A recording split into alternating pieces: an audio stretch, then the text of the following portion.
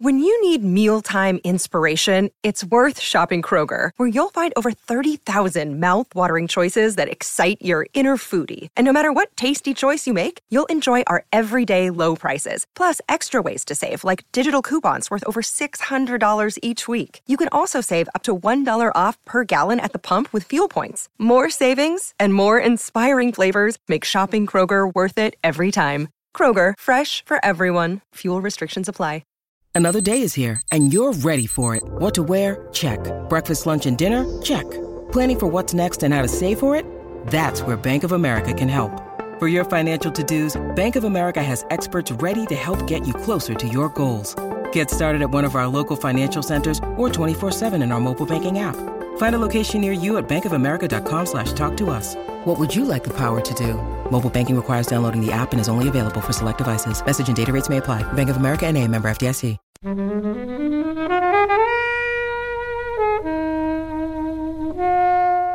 Actually, it is odd thinking about it that De Niro does one-punch knockout every single person and every opportunity he does, apart from the one person he probably should at the exact moment he should to solve the rest of the film. What was that point? It's basically what the other bounty hunter does, punches Charles Grodin the moment he says he's afraid of flying. Yeah, he'll be asleep. He'll be asleep through the whole thing. You're fine. You should have done a Mr. T. Did a Mr. T on him. Yeah. Make him drink his milk. Yeah. Hello, you're listening to episode 62. Hello, film fans. Today on Flix Watcher Pod, we are going to be talking about Midnight Run. And as always, Kobe is here. Hello. And we're also joined by John. Hello. And Tom. Hello there. I've been recently listening to all of my podcasts and all of my music using the Studio Regent headphone, which is a premium on-ear model Bluetooth headphone, which means there's no wires, people, which did scare me. I didn't want anything else to charge up. But the battery life is 24 hours, which is amazing. And you can get your own pair of the Studio Regent at studio.com. Think Phil Collins, Studio. Use the offer code FLIXWATCHER and you'll get 15% off any purchase. And you get free delivery worldwide. So if you are in Timbuktu, they'll fly it over to you. #poet. Come find us on Twitter at FlixWatcherPod. Visit the website flixwatcher.tv for full listings. And don't forget to subscribe to us on iTunes and leave us an awesome review. And as we always say, guys, all the films were available on Netflix at the time of recording. There was going to be bad language. There's going to be spoilers. And we hope you enjoy it. Hello and welcome to this episode of Flix Watcher Podcast. In our little recording studio today, we have John and Tom. Would you like to tell the listeners about your podcast, where they might be able to hear you? Yes, sure. We are 2/3 of Best Pick Pod, where we watch, assess and discuss the winners of the Best Picture Award from the Academy Awards in no particular order. We draw them randomly out of a hat and look up facts about that film, about the year in film, and about that specific Oscar ceremony. One thing that kind of strikes me is that a lot of these Oscar films are quite long, and you guys watch the film together, don't you? Before going into the discussion, so it's must make for quite some long recording sessions. Sometimes two in a day. Wow. In fact, the way you said that. No, we started by doing 4 in a weekend, which was. It was very entertaining, but I think we were all flagging by the end of the fourth one, and it was a shame because the fourth one was really good. And then when Ben-Hur came out of the hat, we did go, okay, we probably need to give this one a day on its own. Yeah, because that is a long movie. We have managed, I think, a good chunk of the really long ones. I mean, we've managed at least 3 full epics with intervals, and that's it before you even get to at least a couple of the other ones. But there does seem to be. It seems to be an endless list of long ones, if you'll pardon the choice of word. The Academy does seem to equate length with quality. There's a stat I came across recently that although Best Picture winners run the gamut from like barely over 90 minutes to well over 3 hours, given the list of nominees, the longest film on that list will win about 40% of the time. Right. Oh, wow. It's good to know for gambling next year on the Oscars. Hasn't been true, but for about the last 7 or 8 years, I should say. Okay. That's before you start These running are off not the so good odds. Yeah, I think people are getting sick of longer films outside of the worthy ones. Yeah. So you chose, Tom, Midnight Run. Yes, I did.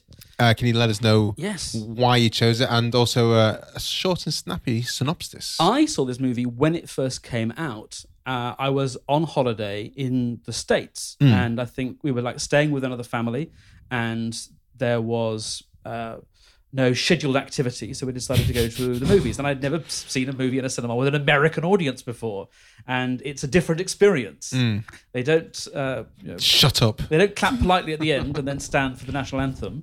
They're whooping and cheering all the way through. And I had a wonderful time watching this movie, and I've seen it several times since. And I just think it's a really, really good example of the type. So this is an 80s comedy. It's Robert De Niro as a bounty hunter who has to track down a mob informant who's played by the rather sort of fussy, prissy Charles Grodin. And it takes much longer than expected for them to get back to the bail bondsman. And they have all sorts of adventures along the way. They're pursued by the FBI, by the mob, by a rival bounty hunter.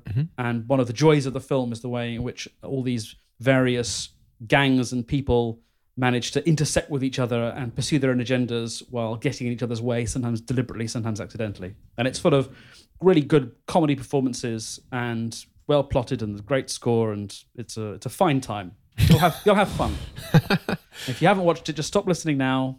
Put on Midnight Run. You'll have a good time. Yeah, because we'll go into spoilers We will. pretty much now. Should we start with you, Helen? You've seen this a few times before. I've seen this loads of times before. So I was trying to work out when I would have seen this, but I imagine, so what, came out in 1998. How long would it have taken to 88. 88, sorry. How long would it taken to get to VHS, do you think? Maybe 2 years? Something like that, yeah.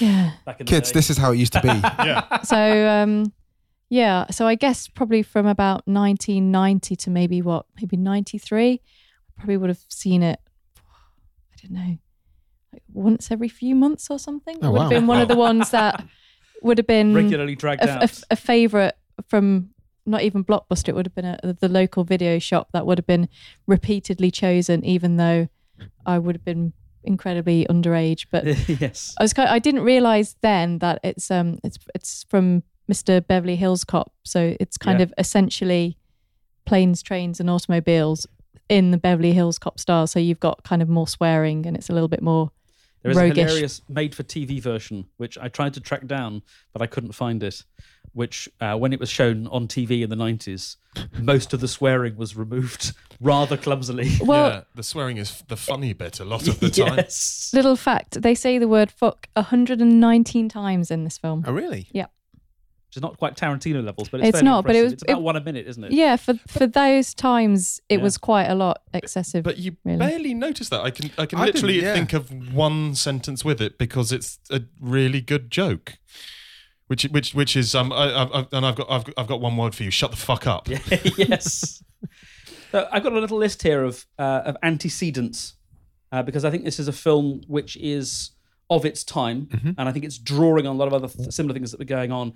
But actually, the one I'll start with is there's a bunch of people who hate each other chained together movies, of which the most famous is the Defiant Ones, which is Tony Curtis chained to Sidney Poitier. Okay. But the earliest one I could find was the 39 Steps, the Hitchcock film from the 30s, in which Robert Donat and Madeleine Carroll are chained together for about half an hour in the middle. And then it's also a road movie, and it's a kind of road movie where people make trips by a variety of less and less luxurious means as the film goes on. So you already mentioned Planes, Trains, and Automobiles. Also, the other one that stood out for me is Rain Man, made the same year, which even uses the same excuse, which is that the weird one won't fly. Oh, I had not even thought of that. Yeah. And then it's really amazingly familiar or amazingly similar to a movie I only saw recently, which is The Last Detail, which is a 1973 Jack Nicholson movie in which Nicholson is one of two Marines, I think, who have to escort a prisoner cross country. And it even has a similar thing. There's a bit in Midnight Run where they go to see Robert De Niro's ex-wife, and there's an almost identical scene. Like they go to a suburban neighborhood and they briefly reunite Randy Quaid with his mother. And then the last thing is, I think also at this time there was this renewed interest in screwball comedy. People were looking back to those screwball films of the 1930s, and so Moonlighting was on TV. Jonathan Demme was making Something Wild, and there's a definite element of that was driving these 80s comedy. Obviously, we talked about Beverly Hills Cop, which is the same. Is it the same director? Yeah. And practically the same logo as well. That incredible 80s logo with the block caps and then the graffiti. Paintbrush style.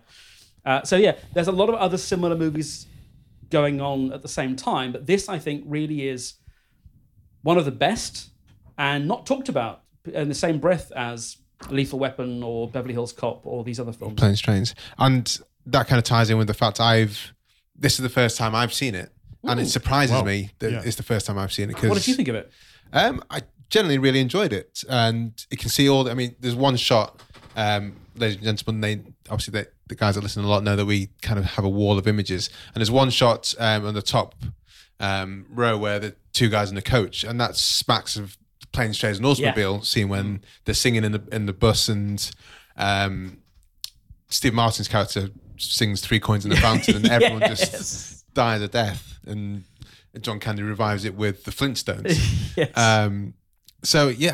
That is. I'm not sure if it's a trope, but I like the idea of you saying less and less luxurious forms of transport going through a system. De Niro is so smug on that first class plane. You just knew about the steak he's going to order. You just knew it wasn't going to pan out that way. Robert De Niro had just come off The Untouchables, which is kind of De Niro doing his De Niro thing, and was looking for a comedy. He decided that he wanted to broaden his range. He wanted to try and do something new. And there was a comedy script that was being set up, which he actively lobbied to play the lead role in. Does anyone know what movie this was? I do. It was Big. Oh, yes. He was lobbying to play the Tom Hanks role in Big. He thought that was going to be... I can't even... Yeah. Oh. Can you imagine him singing "Shimmy Shimmy Cocoa Pop"? Shimmy Shimmy.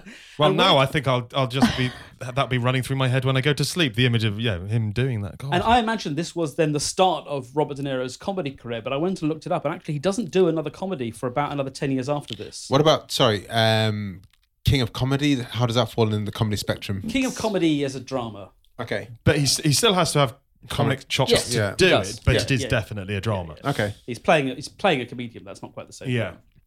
What are your general thoughts on De Niro as a comic actor? Because in this, when you compare to Planes, Trains, and Automobiles, Beverly Hills Cop, there's typically a quippy one, and I don't think he's a quippy kind of comic.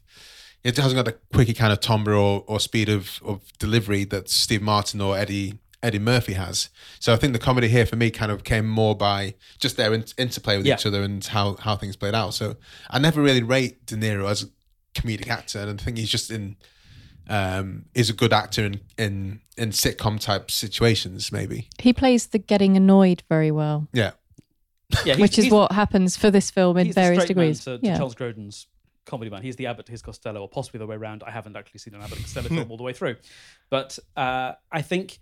What I was surprised this time round, because obviously De Niro's played lots of psychopaths, cold characters, and I was really surprised just at how likable he is.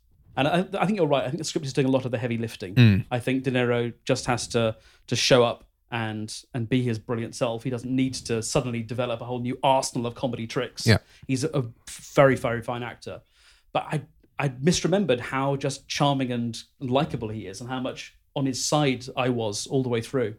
I think there are definitely a few moments I found in it which felt very distinctly De Niro-esque, but then also managed to have a comedic spin-off. There's a lovely little weird moment early on when he gets Alonzo's FBI badge and he's walking down the street, and then he just spins around and almost Travis Bickles with it. Yes. This kind of, hey, this is my badge. You can sort of see that go through. He doesn't say it, but you can see it happening. But he pulls the sort of the full-on De Niro face, and it's a very weirdly De Niro moment. Yeah. And that's done really neatly. There's a lot of bits that feel kind of a bit improvised throughout. That's one of the bits which felt like they just let the camera run and he just did that, and that's quite neat. There's another bit which is, again, a little bit odd when he kind of when he figures out what he's going to do as a plan when he gets off the phone, and there's just a moment of him just sat in a chair where it's maybe about 5 or 10 seconds of him just like moving, shifting, isn't quite figuring out to go, right, okay, tell him I want to make it. There's a big long gap there for no apparent reason, but it's just him going to see. But the bit that I think my favourite moment in the film is him doing a comedic beat, which is perfectly timed and done quite subtly and quite carefully, to the degree that I was watching it with a friend of mine who missed this bit completely, which is shouting down the phone to the very...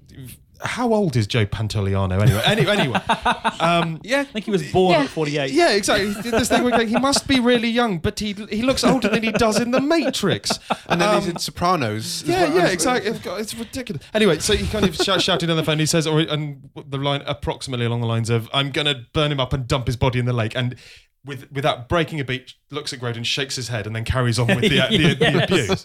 That is my favourite comedic beat in the film.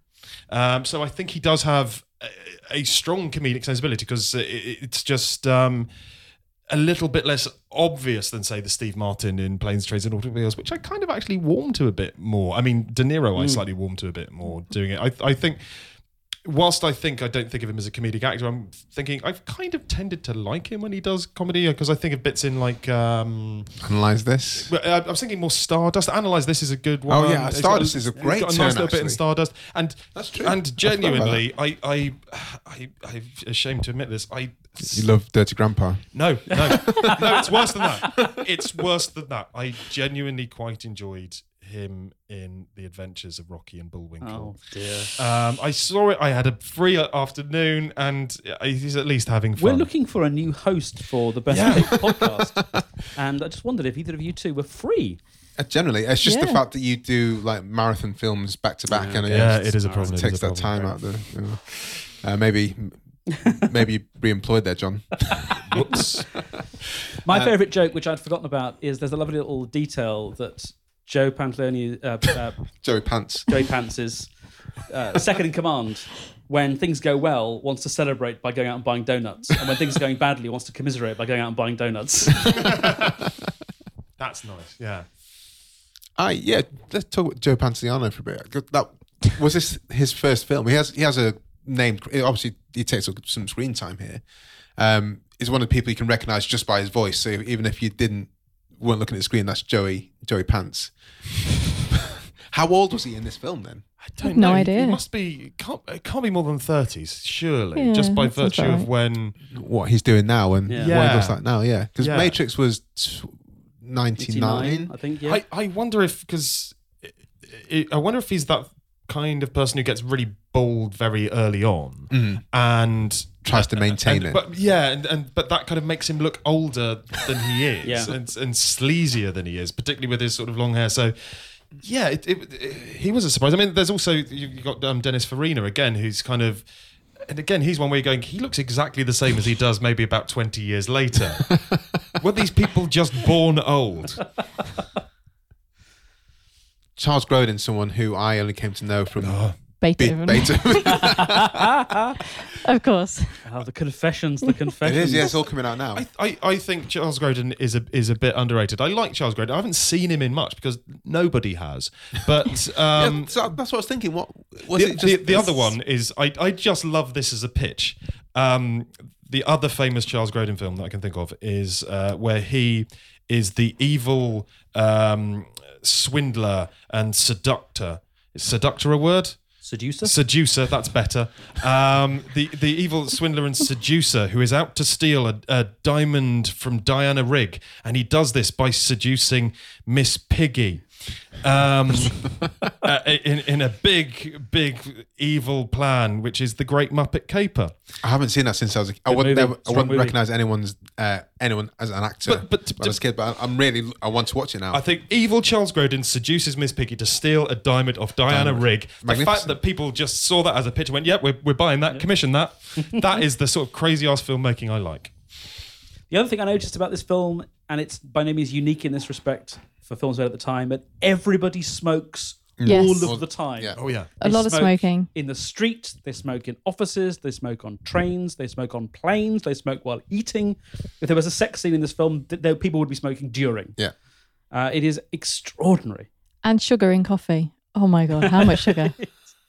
Another trope in this film that was from the 80s was a one-punch knockout. Yes, which we commented on, that everyone yes. gets a perfect punch and it knocks them out with no visible markings on the face or blood or This is one of those anything sort else. of storytelling devices that we've just kind of come to accept as a thing that happens in the world. If you hit somebody, what will happen is they'll fall down, they'll then have a little sleep, and then they'll wake up Just enough time later. 5 to 60 minutes later, depending on the demands of the plot, suffering no ill effects. Being hit in the head so hard that you lose consciousness is called concussion. Yeah. It is not the effect of which cannot be shaken off after a 5-minute snooze. You need to go to hospital. You have had a serious medical emergency. Actually, it is odd thinking about it that De Niro does one punch knockout every single person at every opportunity he does, apart from the one person he probably should at the exact moment he should to solve the rest of the film. What was that point? Well, he should just pretty much what is it Martin Balsam, the other bounty hunter, does. Punch him the moment he says It's he's... not Martin Balsam. It's is it John Ashton? Oh, yes. Yeah, John It's Ashton. not Martin Balsam. Yeah, it's basically what the other bounty hunter does. Punches Charles Grodin the moment he says he's afraid of flying. Yeah, he'll be asleep. He'll be asleep through the whole thing. You're fine. You should have done a Mr. T. Did a Mr. T on him. Yeah. Make him drink his milk. Yeah. Can I? One thing I do find ever so slightly aggravating about this, and not as a slight flaw in the storytelling. Whilst I do enjoy the fact that this is largely a film about lots of different threads colliding against each other and causing problems. So the FBI, the other bounty hunter, the mafia, they all kind of hit each other and affect each other in every way. Every now and then, that means I'm slightly struggling with the fact that he doesn't get himself out of trouble. That I quite want the heroes to survive and get through it because of their own ingenuity. There are 2 moments in the film when they are both basically dead, but for the fact that they've had all of these people set onto them. In fact, it makes it feel slightly bad that at the end, De Niro is so aggressively going, well, you're not going to see him because you're a lying son of a bitch to Joe Pantoliano, because if Joe Pantoliano hadn't set the other bounty hunter on him, he'd be dead multiple times. If they hadn't had the wire in his office being tapped, Robert De Niro would be dead. It's the 2 distinct moments when you think, I just wish there was a slightly cleverer way, or they'd outthought the villains a little bit more. That's the only slight aggravation I have. I think that's... I don't know. I was not so happy about the coincidental nature of all the 3 groups coming together and splitting apart and coming together, or not just at the right time for them to escape. I thought it was too... I mean, I think watching it for the first time now is a very, very different experience from me watching it when I was about 10 and thinking it was the best thing ever and thinking it was hilarious. I mean, I think what mitigates what you're talking about is that everyone is making smart decisions with the information they have to hand. So, unlike certain films I could mention, nobody is taking actions solely designed to further the plot. The decisions that they're taking, which result in them, I agree, arriving at convenient moments, you don't feel the puppet master's hand pulling the strings. They are reasonable decisions. They're good. And I think overall, one of the things I like about the De Niro character is he is very smart. He is very capable. He does make good decisions most of the time. Yes, he gets saved by luck a few times, but I think you're allowed to do that once or twice. I think overall the balance is pretty good. When he's saved by the other bounty hunter a couple of times, unwittingly, I thought that was... I didn't buy the other bounty hunter so much. Although I love the fact he played Roseburg in Beverly Hills Cop. But that is what that character would do. Yeah. He absolutely would do that. So you can take him out, but then all you do is make the film thinner. Yeah, I mean, as I said, I think I don't entirely mind the level of coincidence. The only one I didn't buy is him turning up at the airport at the end, which just feels a little bit... There's no justification for that other than this is very convenient timing and happened to glance over, that's the guy, just at the exact moment. And to be honest, you could have taken that out because it doesn't actually change anything, does it? Not especially. So, I think, for me, it was him driving up in the car and then that coincidental point, and also the airport point where he knew he was going to do the double I was just waiting for that double take of what? That's the guy I've been chasing for so long. can we talk about the helicopter? We could talk about the helicopter. Go on. That was a really good explosion. Yeah.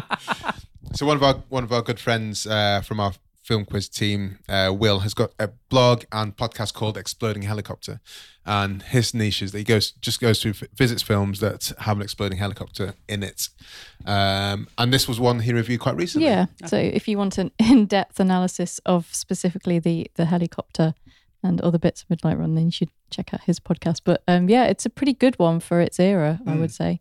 And I forgot thought that our it podcast existed. was niche. Yeah. I'm quite excited though. That sounds like a great podcast. I'm just, you know. It is really good fun. Yeah, because I'm already just nipping through them in my head. We're going, well, obviously there's Die Hard with a Vengeance. There's From Russia with Love. You know, it's just, there'll be others. I'll have to have a thing. Does Little Nelly count? Yes.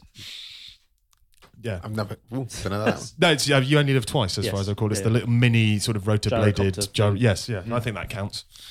I'm sure it's probably already been covered. Probably, yeah. There's a lot of James Bond exploding helicopters. It is interesting though that the exploding helicopter is even there, because I kind of in my head thought this is a bit of a buddy action comedy, and it's not really. Apart from that, that's like a bit where it suddenly goes, now we're an action film yeah. for about 5 minutes, and then we're fine. We go back to the planes, trains, and automobiles again now. Where did the helicopter come from? Because it just came out of nowhere like Airwolf, and there's a lot of maneuvering. Suddenly, De Niro knew how to drive a car magnificently. Oh yeah, and the bit where it sort of manages to fly over them Yeah. and get the other side of a ravine without being noticed. Where they go, have we lost it? Have we lost it? like No, you've not lost it. It's a helicopter. You're in a car. You've not lost it. Usual laws of movie making physics. If it's off camera, Can't be it is heard. invisible to all protagonists. Yes. And also silent until it needs Yes. not to be. Yeah. But again, like, Midnight Run is hardly the only movie to commit this sin. No. Oh no, I'm not. Oh, there's some magnificent exploding helicopters that come from lesser experiences. But I think this one was, as Will explained. Helen, do you want to? Well, I was intrigued as to how it actually happened, and he explained it. The actual gunshot doesn't cause the explosion; it damages the tail rotor, and then it spins into the cliff. That's how the explosion happens. The steadying rotor The was technical- destroyed. Yeah. There's lots and lots of ways. It's a good shot. Yeah, there's lots. That's another thing. It's like the 80s super shot. Yes. It's either you're spraying bullets and missing everyone, or you've got the perfect shot that does exactly the right thing at the Yeah. right Exactly time, the right time. Yeah. and the one punch knockout. Yeah, the other thing I made a little list of is the movies that this influenced. So we said Robert De Niro goes on to a career which has a more wide range of films. The first proper comedy I could find that he did after this one was Wag the Dog, which was 97. We talked about Analyze This, and then obviously Meet the Parents, and it's whatever it is now, 15 sequels. There's also about 7 or 8 years after this, you see the emergence of big silly action movies with big stars to flesh out the parts. And that, again, I think is something that Midnight Run has going for it. Midnight Run wasn't written for, but absolutely squarely rests on the shoulders of De Niro and Grodin. If you don't enjoy their relationship and their banter, if you don't buy those characters, then the whole film doesn't work at all. So similarly, The Rock is worth watching as much for the performances The Rock's as great. it is for the action sequences. Same with Con Air, and again, so on and so on and so on. And then the other film that really reminded me of is Get Shorty. Okay. Some cast crossovers, Dennis Farina. Yeah. It feels like a similar story, though in fact it's set in rather a different world. It's got sort of mobsters in it, but it's got that same feeling of double crosses, coincidences, different parties trying to do different things No, at the you same mentioned time, and a similar sort of jazzy score, but by a different composer. Looks like you've got some new headphones today. Yeah, my head weighs a lot more than it normally does in the morning. Yeah. And where are they from? These are from Studio. These are the Regent brand on-ear headphones, and they're super cool. 24 hours battery life, and they sound amazing. It's all about the sound. Who cares about the battery? I mean, the battery life is amazing. That is true. I could just be listening to Radiohead on loop for 24 hours. I could listen to Blur on loop for 24 hours, and it wouldn't run out. Or like Jay-Z on pretty loop good. for 24 hours. And they're wireless as well, Or The Strokes on loop for 24 hours. or anything else on loop for 24 hours.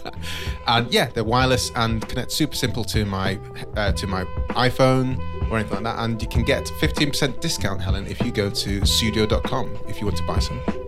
Ooh. Just use the offer code FlixWatcher, as in our podcast name. That's how you tie it all together in a sponsored post like this.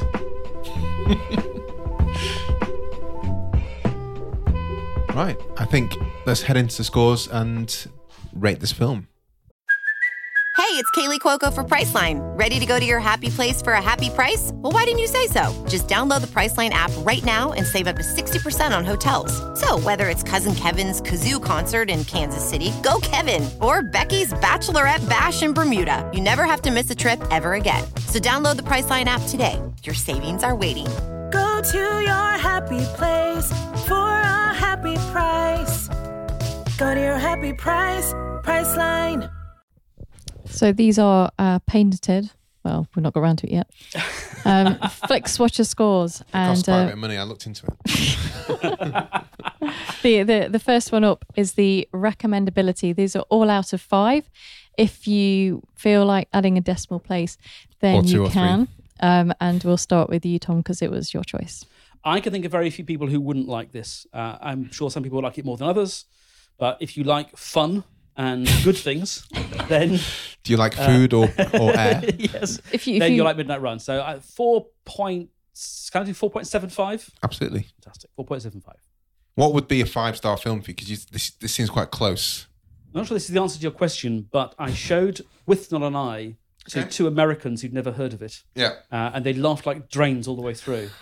So With Not an Eye turns out to be much more recommendable than I thought it was. Because I worried it might not cross the language barrier, but it seems that it does. Some Like It Hot is probably a 5 out of 5. I can't imagine anyone not liking Some Like It Hot. I've met people. Really? Do we know them? I know them, yeah. Oh, we don't. Do you still know them? Have you not shunned them from your society? One of them, yeah, was one of them was my best man at my wedding. Oh. Yeah. Oh. That offer I made about joining the Best Pick podcast? I'd like to formally rescind it. Well, because I know someone who doesn't like by association. Oh, shit. Hold on. We've now met... So we know someone who knows someone. That's fine. Okay, that's fine. Just double checking. So it's enough degrees of freedom. Okay. John? I think I've got to go 4.5. I generally think I would happily recommend this to anyone. I think if there's anything that's knocking me off a full 5, it's the fact it's ever so slightly something I've seen before. So as I say, Planes, Trains and Automobiles, it does feel quite close to that. It's not quite stretching cinema. So you'd have a great time with doing it, but every now and then you kind of go, yeah, it's just going to knock it down a little bit. Okay. Helen? I mean, we haven't really talked about it. It's 2 hours and 6 minutes long. It is a little bit longer than it really needs to be.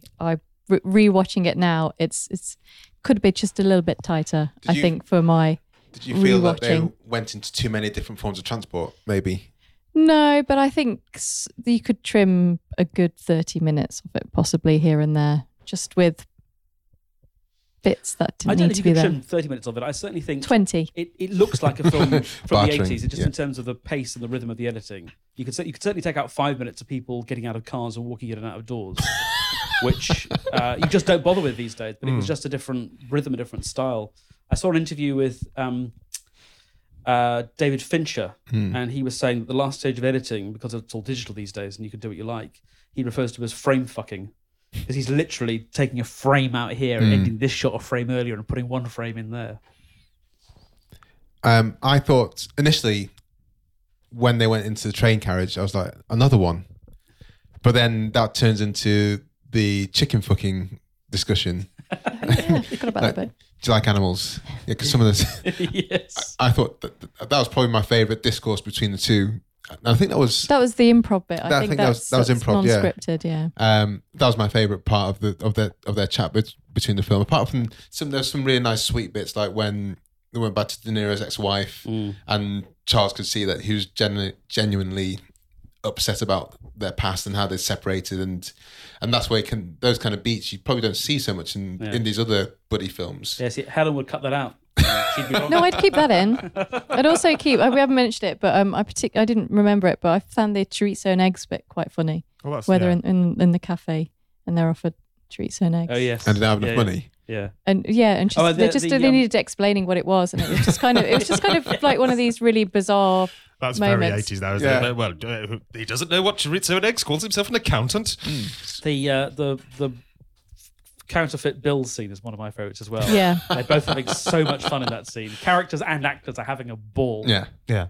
And again, little tiny touches that seem to be improvisation, just like Charles Grodin just talking to the guy next to him, where you just go, that doesn't look planned. Because it's not quite neat enough. It's not badly acted, but it's just a bit of kind of going, feels like there would be a punchline there if you'd written it. But there isn't quite, but that's what I like about the non sequitur of it. What was your rating, sorry? I didn't give it yet. No, you didn't. So yeah, I mean, for this film is kind of nostalgia for me. I've grown up watching it. I'm not sure how I'd feel watching it sort of fresh now, but for that reason, I'm going to give it a 4. All right. I'm going to give it a 4, which surprised me because I thought you were going to go a bit higher than that. But I think for the same reason as yourself, this was my first time watching it, and I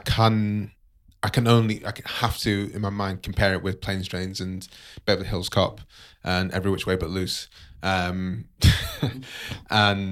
those are the ones in there. Yeah, I mean, 48 Hours leaps to mind as another one. Yeah, so I've got those things. And in that, I directly compare Steve Martin and Eddie Murphy to Robert De Niro, and they just don't really tie up. But also, I think there's a lot of fun to be had here, more than I thought. And it kind of surprised me that it did pass me by. So 4. Straight up 4. Repeat viewing score, Tom. I really enjoyed watching this again. I think I benefited from not having seen it for at least half a dozen years. Okay. So I think it is rewatchable, but it's not one of those movies that's you're going to keep finding hidden depths to it, because it is just entertainment. It doesn't have a lot of hidden depths. But I don't think it dies second time round, so 4. John. I watched Midnight Run last year with my mum, about 6 months ago. And so when it came up that Tom's Selection was going to do this part, I was just going, do I have to watch Midnight Run again?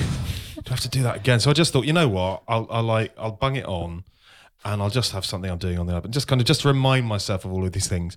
And I started watching it, and I just couldn't stop. I just going, I'm just watching this again. I'm just thoroughly enjoying this. So I've got to give it a 5, because I could watch it again 6 months later and just still thoroughly enjoy all of it, and it all felt quite nice and fresh, and I had a really good time doing that. But that was the kind of thing. So I'm going to put 5 down. But that was the kind of thing we did in the 80s, where you had limited choice, and you would just watch the same film. Yeah, it's been 3 weeks. Let's watch Beverly Hills Cop again. Let's watch Dirty Rotten Scoundrels again, because we have them on VHS, and it's sunny outside, but hey, they're always on TV. Yeah, they're always on TV. And do you want a Dirty Rotten Scoundrels fact?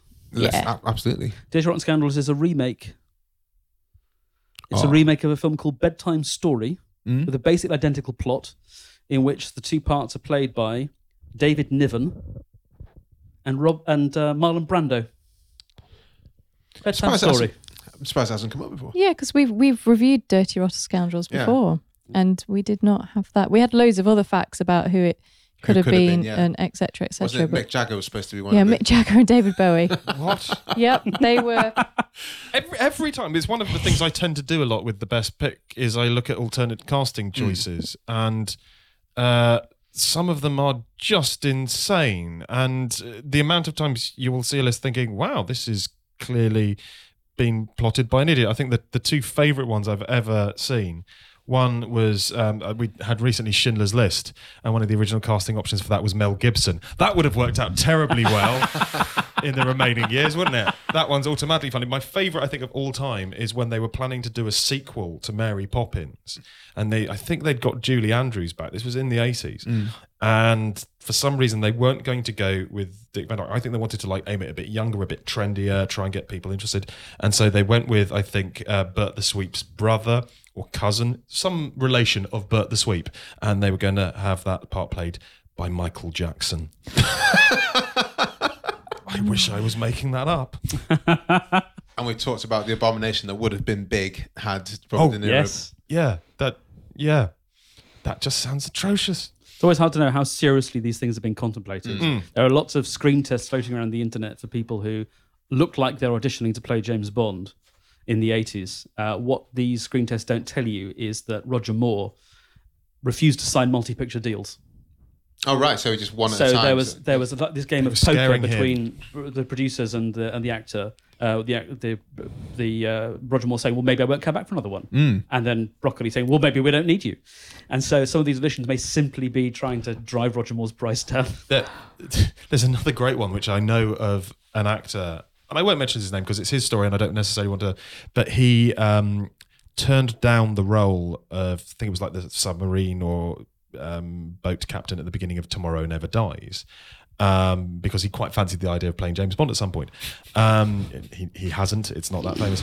But then what he did, because the producers liked him and thought he was quite posh and quite sort of English, they basically got him to read in with all the Bond girls, and at least one of them went completely nuts, just like draping herself over him and snogging his face off for ages. Whilst all the crew are just apparently like raising thumbs up at him from behind the camera, whilst he's desperately trying to get out of the room. Yeah, so that might be another one. Somebody who go, this looks like it's a screen test for a joke, but it's really not. It's assault. Helen. So yes, repeat viewing. score. I mean, I'd love to know how many times I've actually seen this. I mean, we must be at least 10 plus, maybe more than that. I mean, there's a lot of It weekends. is. If you watched this in the 80s for the first time, you've watched it, double digits. Do I need to? I don't know how soon I need to see it again. I probably would watch it again. I'm going to go 4. All right.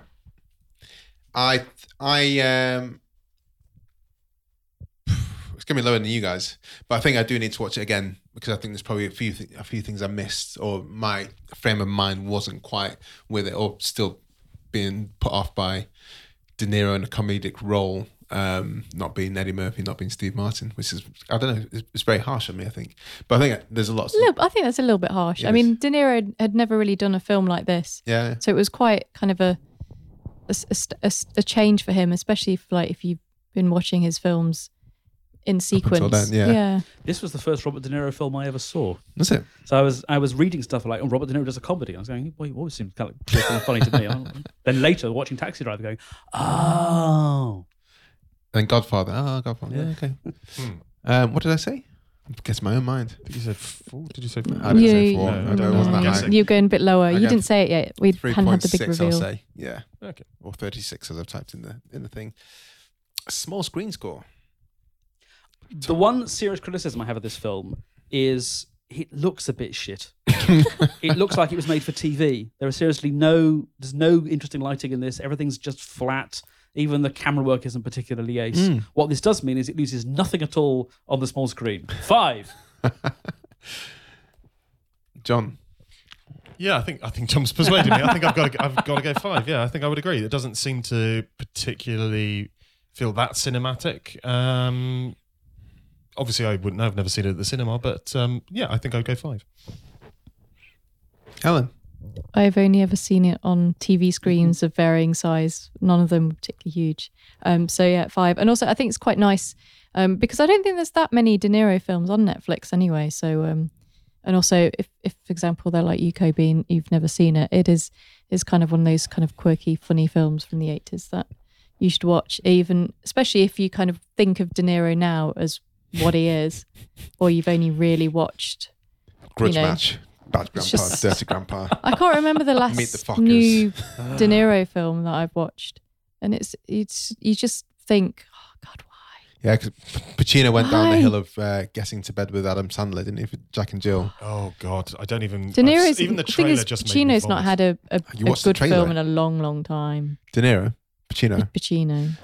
There must be something. Guys, if you're listening... Pacino's doing his first film with Martin Scorsese at the moment. It's called He The is. Irishman. Yes. So who knows, that might be a return to form. Yeah, I just think Pacino's been so bad for so long. It's actually making me feel Well, he- worried for Scorsese. on the subject of Pacino, he was in Scent of a Woman, which Martin Brest also Oh, yes. directed. Yeah. So Good call. Good shout. Did that win he won the Oscar. He won the Best Oscar. actor, yeah, Yeah. finally. small screen Hoo-ha. score? Just that's the throwback to Scent of a Woman. It's your turn. Oh, it's my turn. Yeah. Oh, sorry, 5. Yeah, let's go for 5. Sorry, like you said, I think you hit it properly that time. There's nothing really. I mean, it has got an dazzling. explosion in it, though. Yeah, but the explosion was it was good. It was good, solid, strong explosion. It looked like a real explosion. It wasn't obviously CGI type thing, but it was well contained within that chasmy, cliffy, fjordy bit. You can imagine the A-Team pulling that off. Yeah, at the end of a season. That's right. Yeah, end of season special. The budgets are higher for this episode, guys. So there will be stock footage borrowed from another film. Yeah, they'd have pulled it off by using the footage from Midnight Run. Yeah, just like a mirror image. Yeah. Only they had a time machine. But anyway, I thought, did anyone else think, maybe you guys have to cast back to the first time you saw this, that he was aiming initially for the person who had the gun trained on Charles Grodin? I didn't at any point think he was training his gun on the rear rotor. That must be a much harder I certainly shot. wasn't confused this time around. No. I don't remember thinking anything other than he's shooting at the helicopter. Yeah. I didn't even think about it. Yeah, okay. I think the moment he shot and they cut to a shot of the blade, I figured it out pretty much. I'm quick like that. That's the power of editing. Yeah. Engagement score. Tom. Yeah, it's a hugely entertaining film. It will keep you watching. Again, I think very, very, very close to perfect. I'll go 4.75 again. Mm-hmm. Does everything it's setting out to do. Well, yeah, maybe it's not going to enrich your worldview about anything important. It's not going to haunt your dreams with its epic beauty, but it is really solidly entertaining and well made all the way through. Yeah, I think one of the things I noticed when I was watching it was that it's very distinctly one of those films you might be able to use to illustrate the sort of standard Hollywood formula shape of the 3 acts thing. There's a very clear demarking point but pretty much every half hour you have 30 minutes in, he gets Grodin, an hour in, it's the visit to the family in Chicago. 30 minutes from the end, it's when he's lost Grodin. So it's absolutely got this. And the reason that formula is successful is because it does work as getting you, grabbing you, pulling you through. The only thing that probably would knock it down from a massively high score for me is the fact that I did manage to stop watching it twice when I was prepping it for this. So that knocks it down to a 4. Admittedly, that's slightly unfair because I saw it last year. And that time I think I did watch all the way through, but I'm going 4. Helen? I'm going to give it a 3 this time because I've seen it so many times. I was kind of half on the TV, half. That's not Midnight Run's fault. I think watching it now, it is. I found that some of it was a little bit flabbier, and I did kind of get sucked into reading trivia about it while I was watching it because I kind of knew what was going on. So I can't say that I gave it 100% attention this time round. Had I watched it the first time round with new eyes, I might be a bit more, but yeah, 3. Gonna give it 3.5. I think the benefit of it being a new film for me, so more involved, and I think to be honest, the next time I watch it, I think I'll be quite highly engaged there. I think because there'll be things I missed and didn't pick up maybe on the first couple of times. It's not super layered, but at the same time, it's not the disbenefit of Steve Martin and you just want Murphy. Do you want this film remade? No. With Steve Martin in it. Let me play this out. The disbenefit, if that's even a word, is that those two guys, they say everything's front and center and very, very clear and very, very in your face, whereas there's a lot more subtle the things that are going on here with Charles Grodin and some of the comments you made about the looks and how they played off against each other, I think would give it more longevity than some other films. Again, I've forgotten the score I've given it. Was it just more than you? Let's go for 3.5 maybe? 7. That gives an overall score of 4.33. That's pretty high. That feels fair. Yeah. It's a very solid film. Cool. Guys, that's really enjoyable. Thank you very much for picking it. Thank Tom. you for having us. Let us know where we can find you online, on Twitters, on Instagrams. Well, we can be found at Best Pick Pod on the Twitter. With PICK. PICK, yes. We spent so long discussing what's the best version. Is it PIC or is it PICK? And that we went PICK because that is an actual pun. That is an actual play on words. The other one just isn't. Or type best pick into your podcast catching device of choice. Yeah. It will come up. Fantastic. Thank you very much, guys. Thank you. Thanks you. for coming on. Bye. Bye. Thanks for listening. As always, you can find us on iTunes. Do subscribe and leave us a nice review if you feel like it. You can find us on Twitter at FlixWatcherPod, and the website is flixwatcher.tv. Thanks, as always, to the mighty people for their mighty, mighty tunes, and thanks to Brendan Russell for his awesome editing skills.